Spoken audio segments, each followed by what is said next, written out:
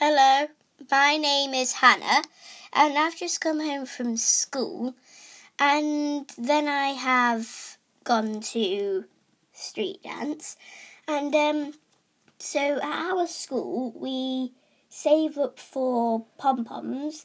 If the class is good, then we put a pom-pom in the jar. If we fill up the jar, then we get a reward, and this time it's making slime.